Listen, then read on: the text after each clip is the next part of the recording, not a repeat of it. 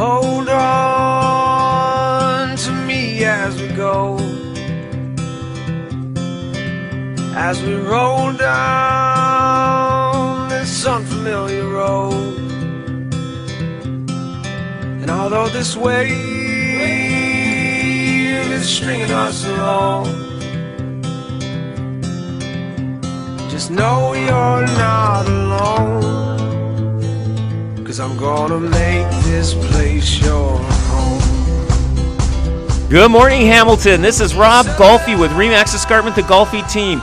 Welcome to the Hamilton Real Estate Show with Rick Zamprin and Phil Golfi. Good morning, gentlemen, and good morning, one and all. Thanks for listening to the Hamilton Real Estate Show on 900 CHML. Go to robgolfi.com. It's a tremendous website, robgolfi.com. If you want to get your home sold, remember, Golfi gets it sold. Call them at 905-575-7700. At phone number again, 905-575-7700. Check out what's happening in the community. Go to their social media feeds, at Rob Golfi on Twitter and Instagram. Like the Rob Golfi Facebook page. And if you've missed a past episode, you can always download the Hamilton Real Estate Show podcast wherever you get your favorite podcast past episodes on robgolfi.com and 900chml.com. And if you have a question for the Golfi team or you have a topic idea you would like us to tackle on a future program, send us an email. That email address is questions@robgolfi.com. A host of things we're going to talk about today, including one of the big stories, not only of the past couple of weeks, but maybe of the year in terms of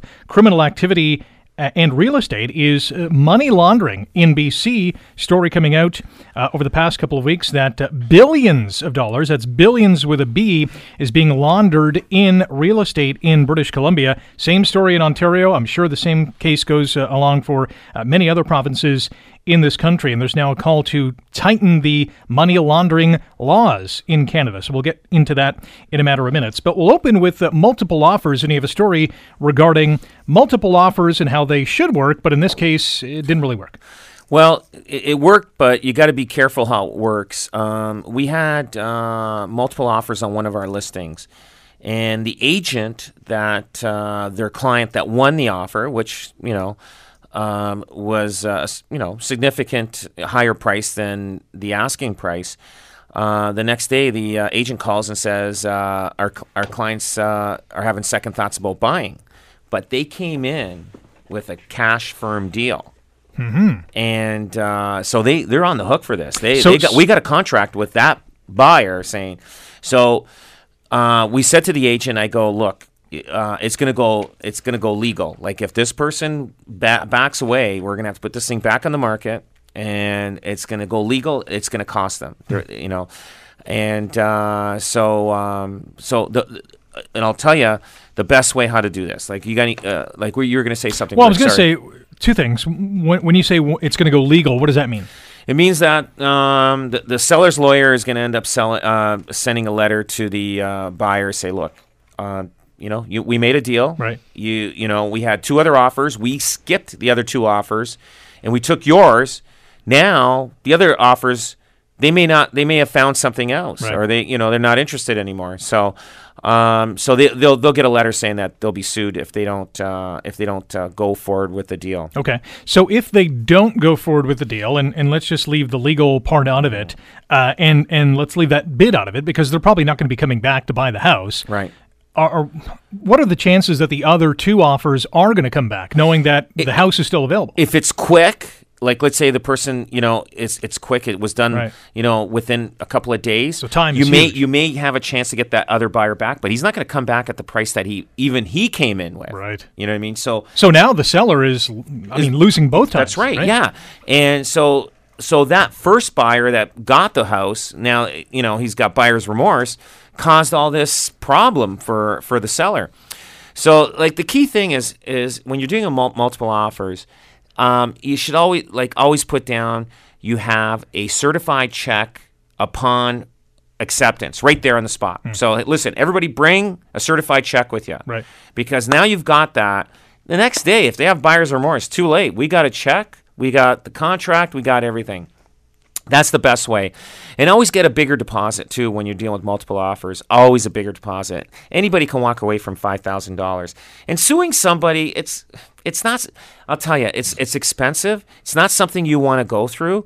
And, if it's small claims, less than $25,000, yeah, you have a good chance. But if it's $50,000 or $80,000, believe me, the big winners out of there are usually the lawyers. Yeah. And, regardless of the money, time and hassle goes around with it, and the stress that goes with it, too. Those are all factors. We just had one. You're not going to believe this, Rick. A realtor put an offer. Oh, this is funny. This is unbelievable. This is funny. So he puts in an offer on this condo that we have downtown. And he comes in, $80,000 above asking price, right? But he puts his name or assignee. Apparently he had a client that was going to buy it, so the realtor put it under his name, and he was going to assign it to whoever his client is. Right. Well, I guess that client walked away. We don't know the backstory. We don't know the backstory of that end. So he calls us up like a week before closing and said, I can't close. And we're going, buddy, you are a realtor. I said, you put this together. I says, not only you're going to get sued, but you're going to get in trouble with the Real Estate Council of Ontario. Right. I said, you're in bigger trouble than the average person. Yeah. So why would a realtor in that case put his name on the line? Yeah, we have no idea. We have no idea. idea. No idea. So that's way out of the norm. Way out of the norm. I would never do that. That's so the very reason odd. why somebody would put a name and then put or assignee is usually a lot. Some people have different corporations. Right. Yeah. They don't know which corporation they're going to put the property under. The property Okay, under. that makes sense. So they'll prior to closing or on closing date they'll pick and adjust which property that's going under. We see a lot of people do that. Sometimes you'll see somebody they'll put or assignee, and that's to add additional names. Yeah. For example, if you're drawing up an offer and say there's a presentation time, but all the parties involved can't get to the offer and sign the papers or put together the agreement, they'll add or assignee to be able to assign additional names at a later date to go on the offer. Now, we have no idea in terms of why this realtor drafted this agreement the way he did or what, but it's so personally he personally contractually binded himself to that agreement. Mm-hmm. He's on the hook for it. He is on the hook. But I think he expected it to assign it to somebody else, or we don't know the backstory behind it. Right. Yeah. But he, a week before closing, he says he can't close on it. Yeah, and we just had our lawyer send a letter to him and said, this is the circumstances. Mm-hmm.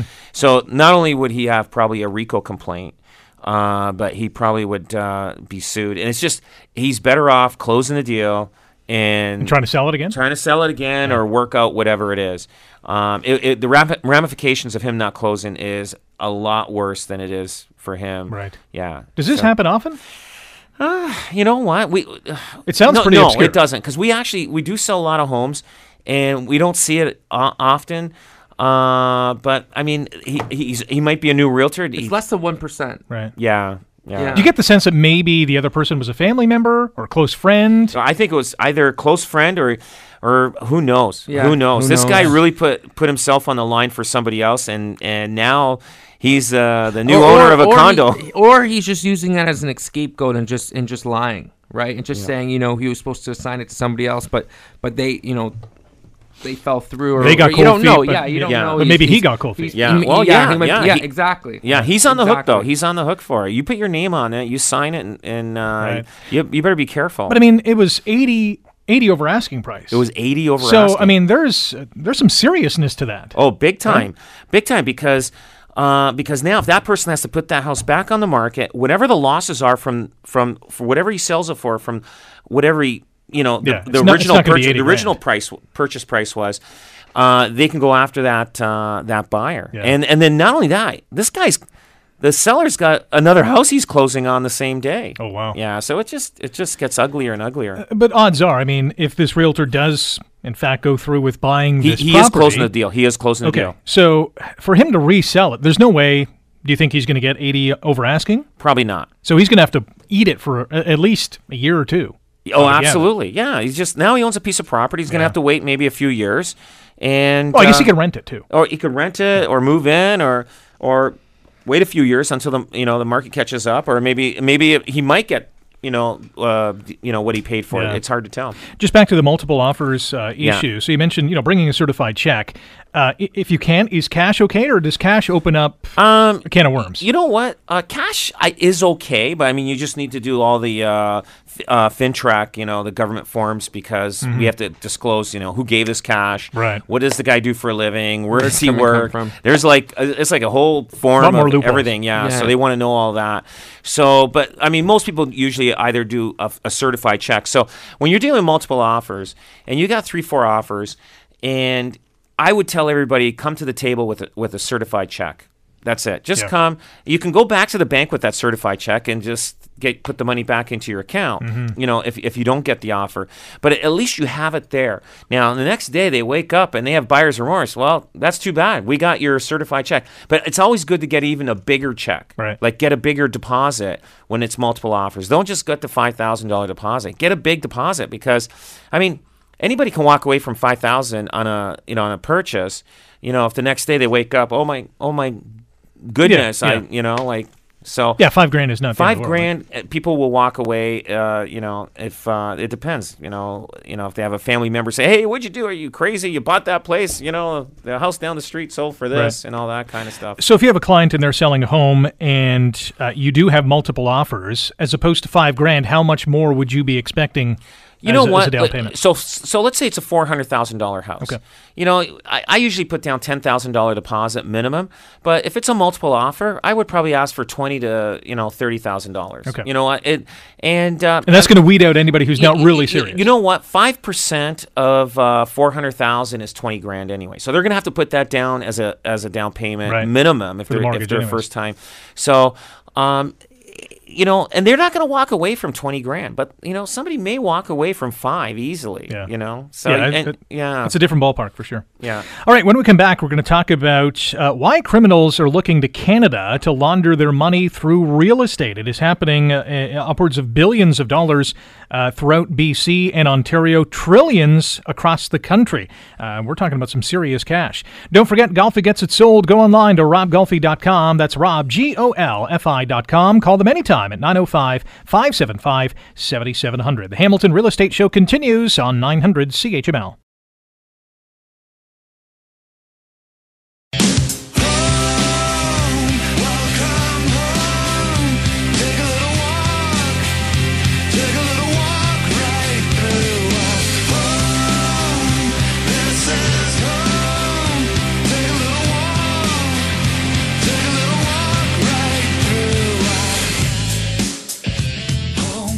Welcome back. This is the Hamilton Real Estate Show on 900 CHML. Rick Samprin in studio this fine Saturday morning. Victoria Day long weekend. Oh my gosh. Yes. The summer's already here. Yep. You can go online to robgolfi.com. That's Rob, GOLFI.com. Call them anytime at 905-575-7700. That's 905-575-7700. Download the Hamilton Real Estate Show podcast wherever you get your favorite podcasts. And you can also go to social media. They have a great social media presence on Facebook, Twitter, and Instagram. The handle is at Rob Golfi. Still to come, we'll talk about Hamilton ranking high in a REMAX Liveability Report. Some interesting stuff out of REMAX on that front.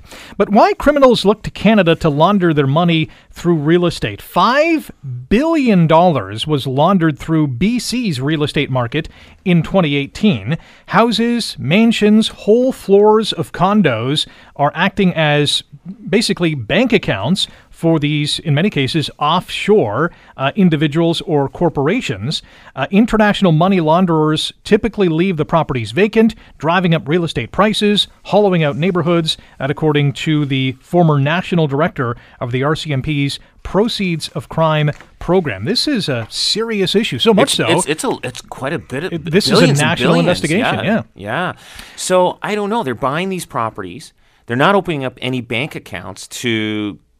Yeah, this is a simple transaction. Yeah, from one country and they're not renting these country. properties out. Yeah, and but what they're doing is they are basically using illegal money way to hold their money. Yeah, and it appreciates exactly. So when they cash out, but if they're laundering money, like I don't understand how they're getting. They have to get a certified check to close the deal. Like I don't know how they're bringing that money in. And that certified check comes from a bank. right? The certified check Probably an offshore bank. Yeah, in many cases it is. Yeah. So what they're doing is so when they sell the property, usually the lawyer holds 25% of the equity of the house and holds onto it for a year until they do their income tax. So they can walk away and not do any income tax, and now they got a clean check from a property they purchased and sold, and they'll walk away from 25 grand. 25%. So if they got a $1 million property, and it doubles in price. That 25% is pocket change. It's nothing to them. It's nothing. Yeah. They just cleaned, Yeah, they just cleaned. Yeah. Yeah. So they'll hold on to it for 5 years. Let's say it's worth $1.5 million. Right. 25% of that, they're still ahead of the game. Now they got clean money. Yeah. That goes back And into their it's pocket. funny how it's not And they do it all over again. But it's billions. Yes. Like, it's not just one or two They're or buying. three. This is nationally or worldwide known. Yeah. They're that buying Canada hundreds of properties. Is a haven, a tax haven or a money laundering haven. It's easy. And then the government of through real Canada estate. is not. Apparently, Canada is pretty lenient for this kind of stuff. Well, I mean, that's part of the discussion now is, what has to Accidentally on happen. purpose. Lenient accidentally on purpose. Yeah, right? basically. You know what I mean? Maybe they want this. Yeah. Maybe the government says, "Hey, what? It's Well- making money. Money's coming into the country. We need that money." Maybe. I don't know. I don't know if they want the dirty money. Yeah. Who knows? They certainly appreciate the Who clean knows? money and the Well, taxable you know money. what? You got Trudeau legalizing marijuana. Who knows what else he's Well, into? who knows?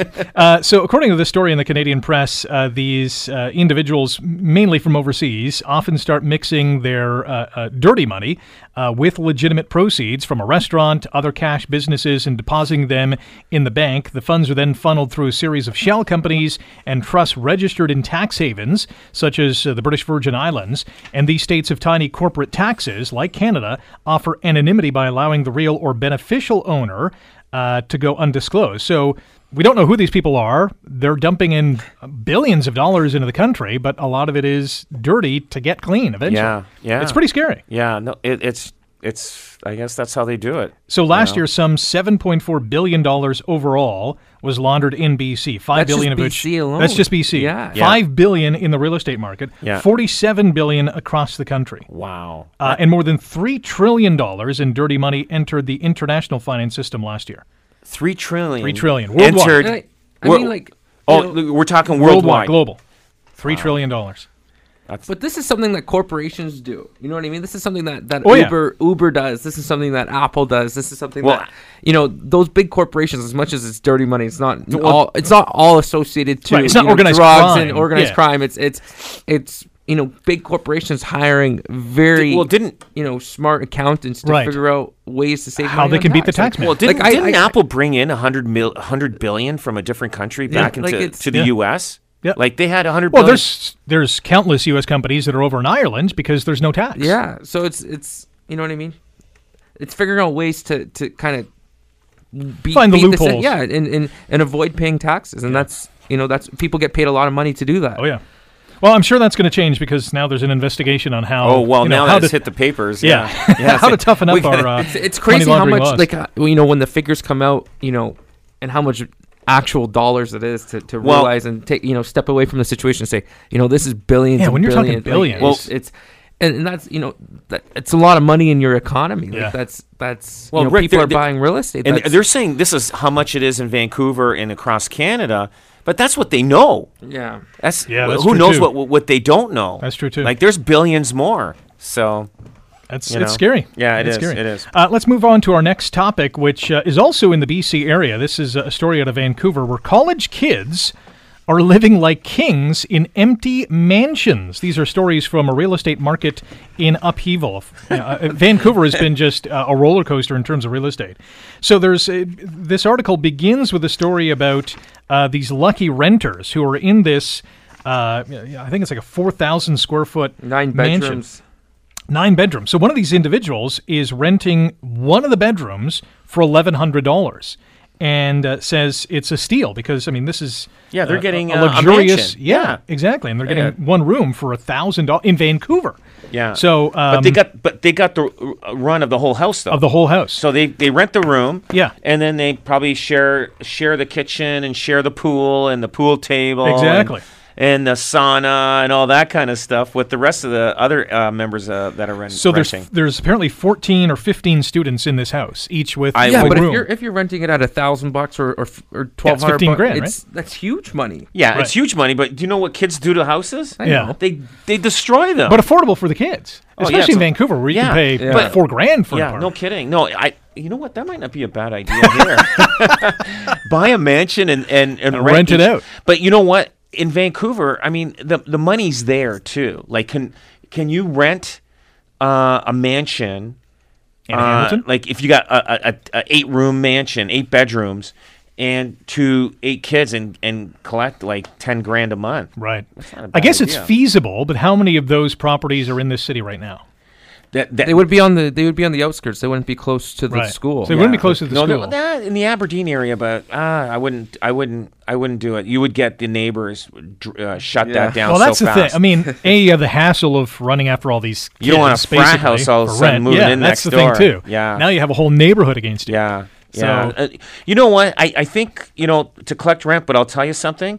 I've sold houses that there are student rentals, and maybe these aren't all students, but I'll tell you, the homes get destroyed. Like, you'd have to have a cleaning person there, Right. manage it. You really got to, get somebody there to take care of that house, because So there's a lot of risk there. there's huge risk, because after a couple years of people moving in and out of there, the damage with the baseboards, the kitchen, the dirt, it's Rick, I'll tell you, that whatever they make, they're going to have to put back in to renovate and to get it back looking to its good self again. It's easy to understand because the students have no vested interest in taking care of the property No. because they know they're only going to be there for 2 to 4, maybe 5 years. Yeah. right? I could see, instead of students, maybe just... Business professionals. Yeah, business. Like, there's a lot of doctors that are interning here at McMaster, and they need a place to live. And if it's like a 10,000 square foot mansion, Right. Put 3 or 4 of them in there. What are the chances? It's like living in a hotel. I was talking to this guy. He owns a pipe fitting company, and they do jobs all over Ontario. And that's what he does. Is he'll go out to a new city, and he has a crew of, I think, 12 or 13. And he'll go rent out a big house, and And they all stay in the house. Yeah, they all Wow. stay in. So they'll be there.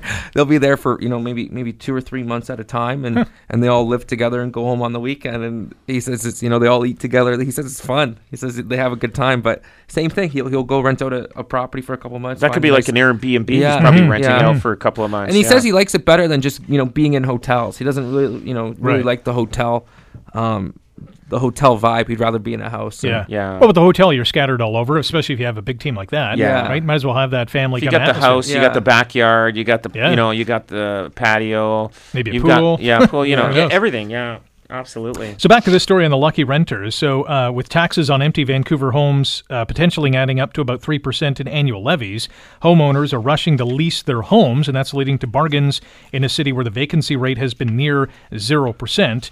From a seller's perspective, there's a story about the Chinese seller. So someone in China wants to sell their Vancouver mansion. It's 8,300 square feet.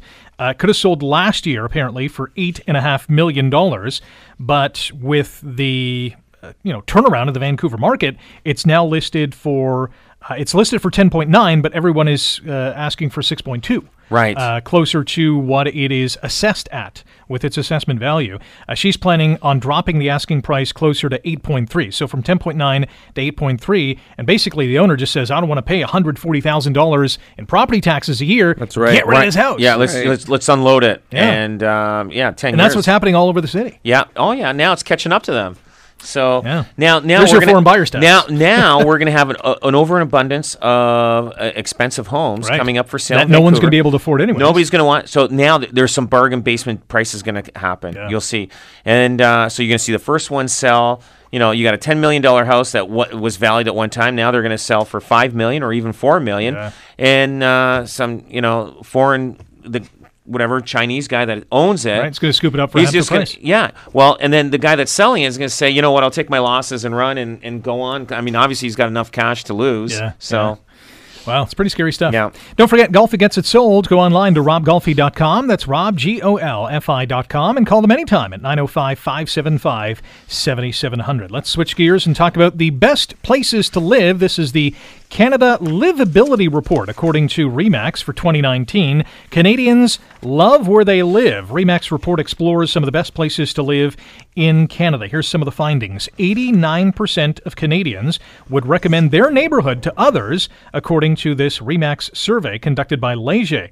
The latest report examined a variety of quality of life factors and how they impact Canadians' home buying decisions. 6 in 10 Canadians put easy access to shopping, dining, and green spaces at the top of their livability criteria.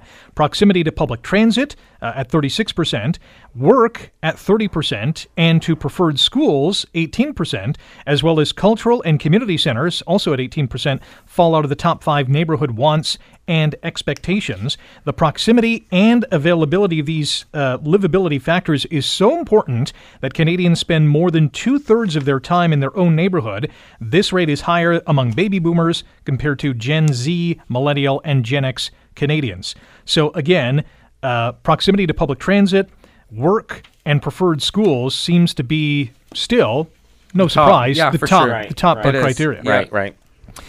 Location, basically, as the saying goes. So from Hamilton's standpoint, in this livability index, Hamilton earns high marks in availability to work and access employment opportunities, affordable housing, access to healthcare facilities, and easy access to bike lanes and or walking paths. And it gets a medium score on availability to public transit, green spaces, big and small retail stores, which is kind of surprised because we have a tremendous amount of those. Yeah. Economic development, population growth, number of top-rated preferred schools, and housing supply. So while housing affordability is high, housing supply is kind of medium. So there were Any surprises there? But they mentioned the Beasley neighborhood. Yes. The Beasley neighborhood, that is in between John and Wellington Street and Barton and what is it? Rebecca, or even go as far as King Street. Mm-hmm. So it is affordable there. They have a community center. They got the bike lane on Cannon Street there. Yeah. Which is undergoing renovations right, now. Yeah, but it's not it for somebody coming in from out of town. It depends on what price point there is. The price point there is very affordable. There's no doubt about it. Yeah. But is that that won't be the first price point? Like we're talking bike lanes. Cannon Street's got the bike lane going from one end to the other. But every neighborhood in Hamilton is pretty well got close to something. Right? Yeah. Like I mean, unless you're on the outskirts. But then in Dundas, they talk about the Sydenham neighborhood, and well, that Dundas is a nice little community, right? I mean, you're within walking distance to the beautiful downtown core there. Now that's more of a higher end, kind of price point, but I mean. Yeah, so this report revealed that the best places to live in Hamilton, according to the top factors, are the Meadowlands, which is interesting, Beasley, and Sydenham. Yeah. Mm-hmm. So you got Beasley for the more affordable, yeah, and then you got Sydenham and Dundas, and then you got Ancaster for the Meadowlands. Yeah. Wow. Interesting. Yeah. I didn't expect Meadowlands to be there. No. I thought at least the Hamilton Mountain or would be there. But yeah, it's funny how they picked it. So Crown Point neighborhood, which we talked about in the past. Yeah. Well, interesting in terms of what people are looking for. It hasn't changed. The only wild card in this would be the work factor, the proximity to work, because as we've seen in the last number of years, a lot of GTA people coming here, they're still driving to work in the GTA. That's right, and they're looking for jobs here. They are looking for jobs here. Right. So, but it's still important to be close to transportation. Yeah. I guess that'll help in the work aspect as well. We got to take a break. When we come back, we'll talk about moving to a new city, what home buyers should do. That and a whole lot more still to come here on the Hamilton Real Estate Show on 900 CHML.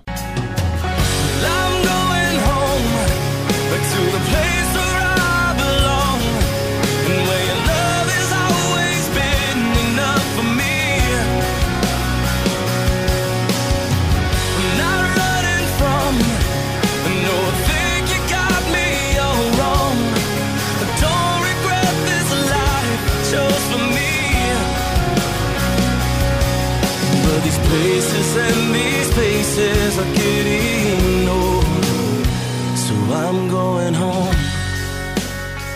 Thanks for listening to the Hamilton Real Estate Show on 900 CHML. My name is Rick Samprin. In studio today with Rob Golfi and Philip Golfi, sales representatives with REMAX Escarpment Realty, the Golfi Team. You can find them online at robgolfi.com. That's Rob, Golfi.com. Call them at 905-575-7700. At Rob Golfi on Twitter and Instagram. Be sure to like the Rob Golfi Facebook page and subscribe to the Hamilton Real Estate Show podcast wherever you download your favorite podcast. Send us an email with a topic idea or a question. That email address is questions@robgolfi.com. Again, questions@robgolfi.com. Irrevocability on an offer. Yeah, so the irrevocability on an offer is something, every offer has to have an expiry date or expiry time. So usually when you're a buyer, you want, you know, when you send in an offer, you want that seller to deal with that offer as soon as possible, especially if it's a new listing, if it's a hot listing. You don't want to put yourself into competition with other people. And how you do this is if you're you're shopping for homes, you always want to deal with the offer that night. You know, what the seller might do is they might hold offers or ask for a longer irrevocability time.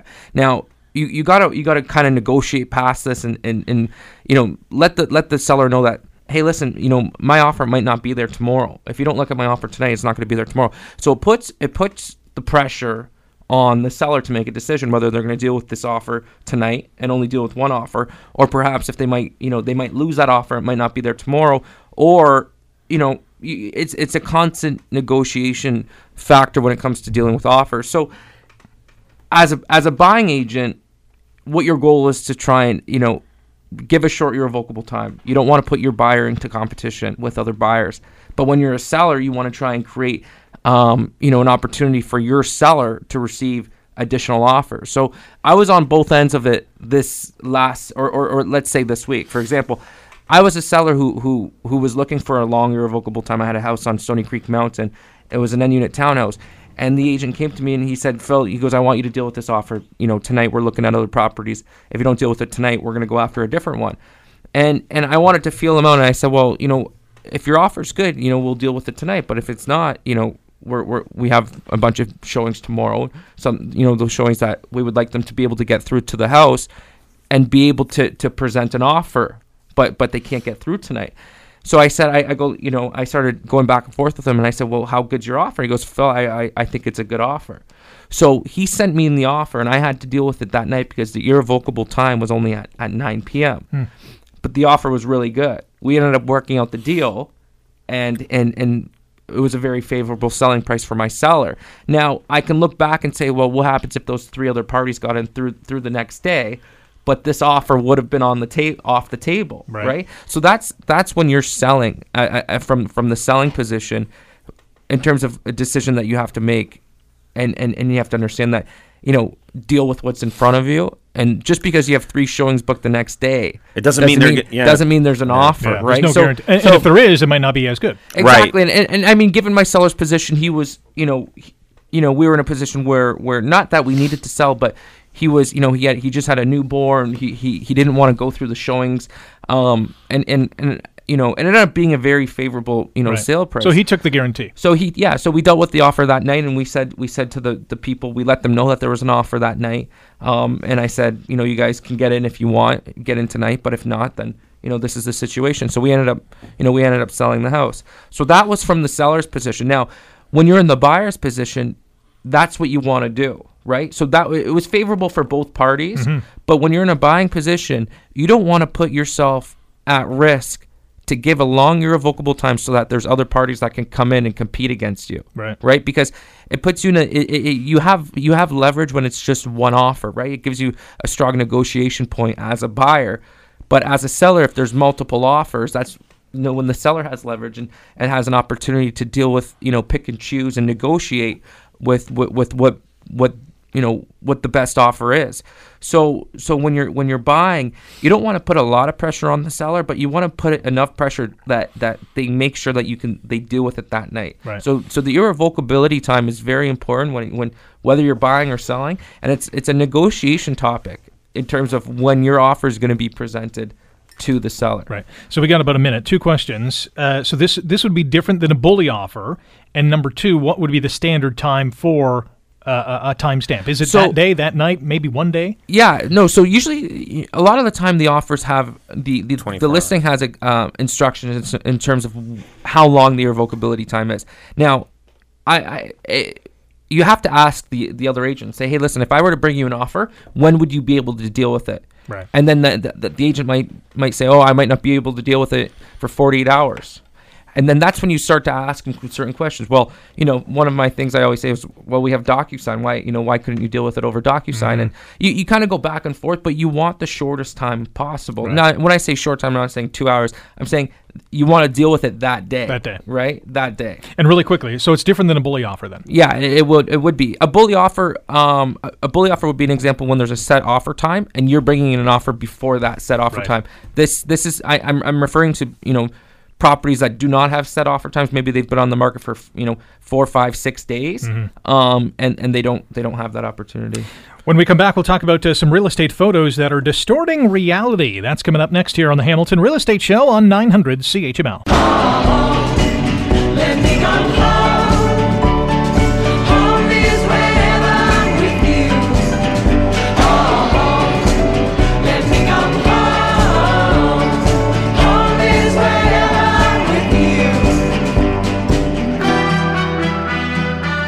Last go round here on the Hamilton Real Estate Show on 900 CHML. Rick Zamprin with Rob Golfi and Philip Golfi, sales representatives with REMAX Escarpment Realty, the Golfi Team. You can call them at 905-575-7700. That's 905-575-7700. RobGolfi.com is the website. That's Rob, Golfi.com. And they're all over social media. Check them out on Facebook, Twitter, and Instagram. And be sure to download the Hamilton Real Estate Show podcast wherever you get your favorite podcasts. So pictures paint 1,000 words. We know that. That's an old saying.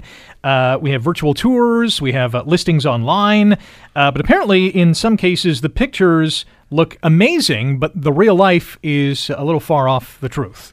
Yes. So I guess there was a listing. I'm not sure where this listing was, Rick. This was in Toronto. This is in Toronto. So basically, the somebody woman dressed up the listing. Yes. And to make it look like what it wasn't. Right. Now, you want people to look at the house, but you're getting the wrong people. So what they did is they had pictures. This is a picture of a living room, and it looks great. Like, it's got nice area carpet, nice window, everything. It looks like, hey, wow, this looks like a nice, clean, but in reality, up to date. But in reality, it was a gut job. Yeah. So really, the agent misled the consumer. That's what it's all about. So now he's wasted other agents' time, other consumers to view this property, go there, make an appointment to view the property, and it's not what they saw in the pictures. Now, the realtor, I'm going to tell you, he's obviously an amateur. Now, if you have a house that's a fixer-upper, you want to target the people that aren't afraid to fix homes up. You don't want a couple coming in looking for a house that's all renovated, and then they find out, on paper it looks renovated, the remarks saying, hey, beautiful, home in great family friendly neighborhood. They walk in and it needs a total gut. That you just got the wrong buyer there. You got to target the buyer that's right for that house.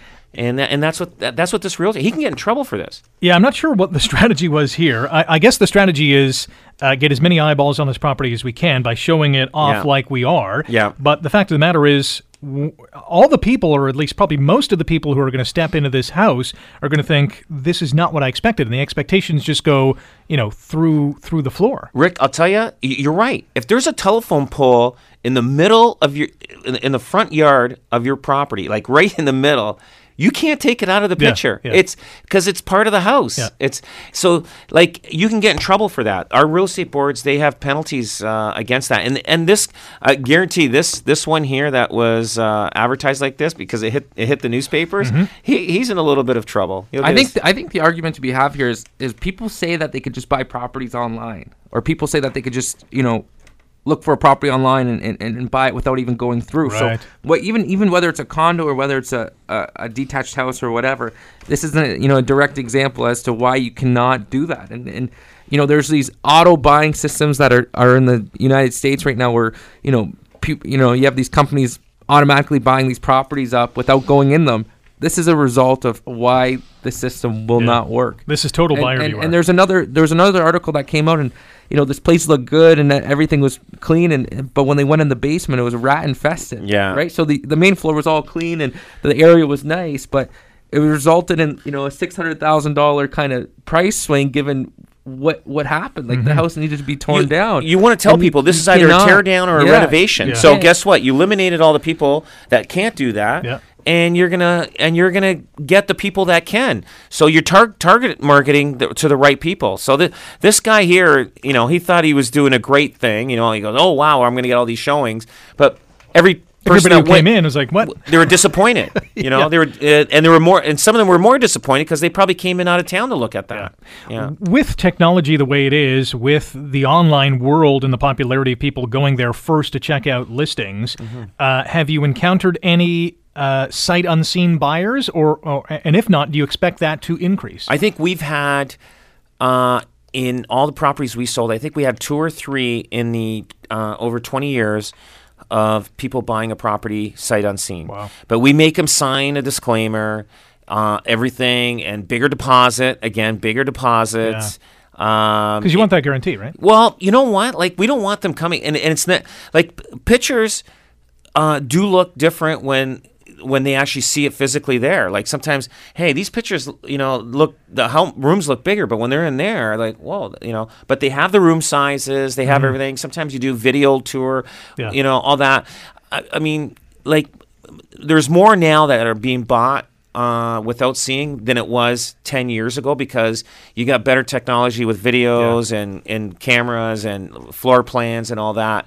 But again, it's like, I mean, what it feels like when you're in there versus what it looks like, it's different. I see it continuing to rise because when you have, the millennial generation, either one before that, they're more apt to buy things sight unseen. The Amazons of the world, all those online marketplaces, you don't get to try things on or test things out. Yeah. You just buy them and then figure it out later. You can't send a house back after No, you you bought can't. it. No, there's no return policy. You could try. There's no return policy on that. Guys, thanks for coming in. Tremendous show. Enjoyed the long weekend. You as and hopefully weather-wise it cooperates. We're back next Saturday at 9 right here on the Hamilton Real Estate Show on 900 CHML.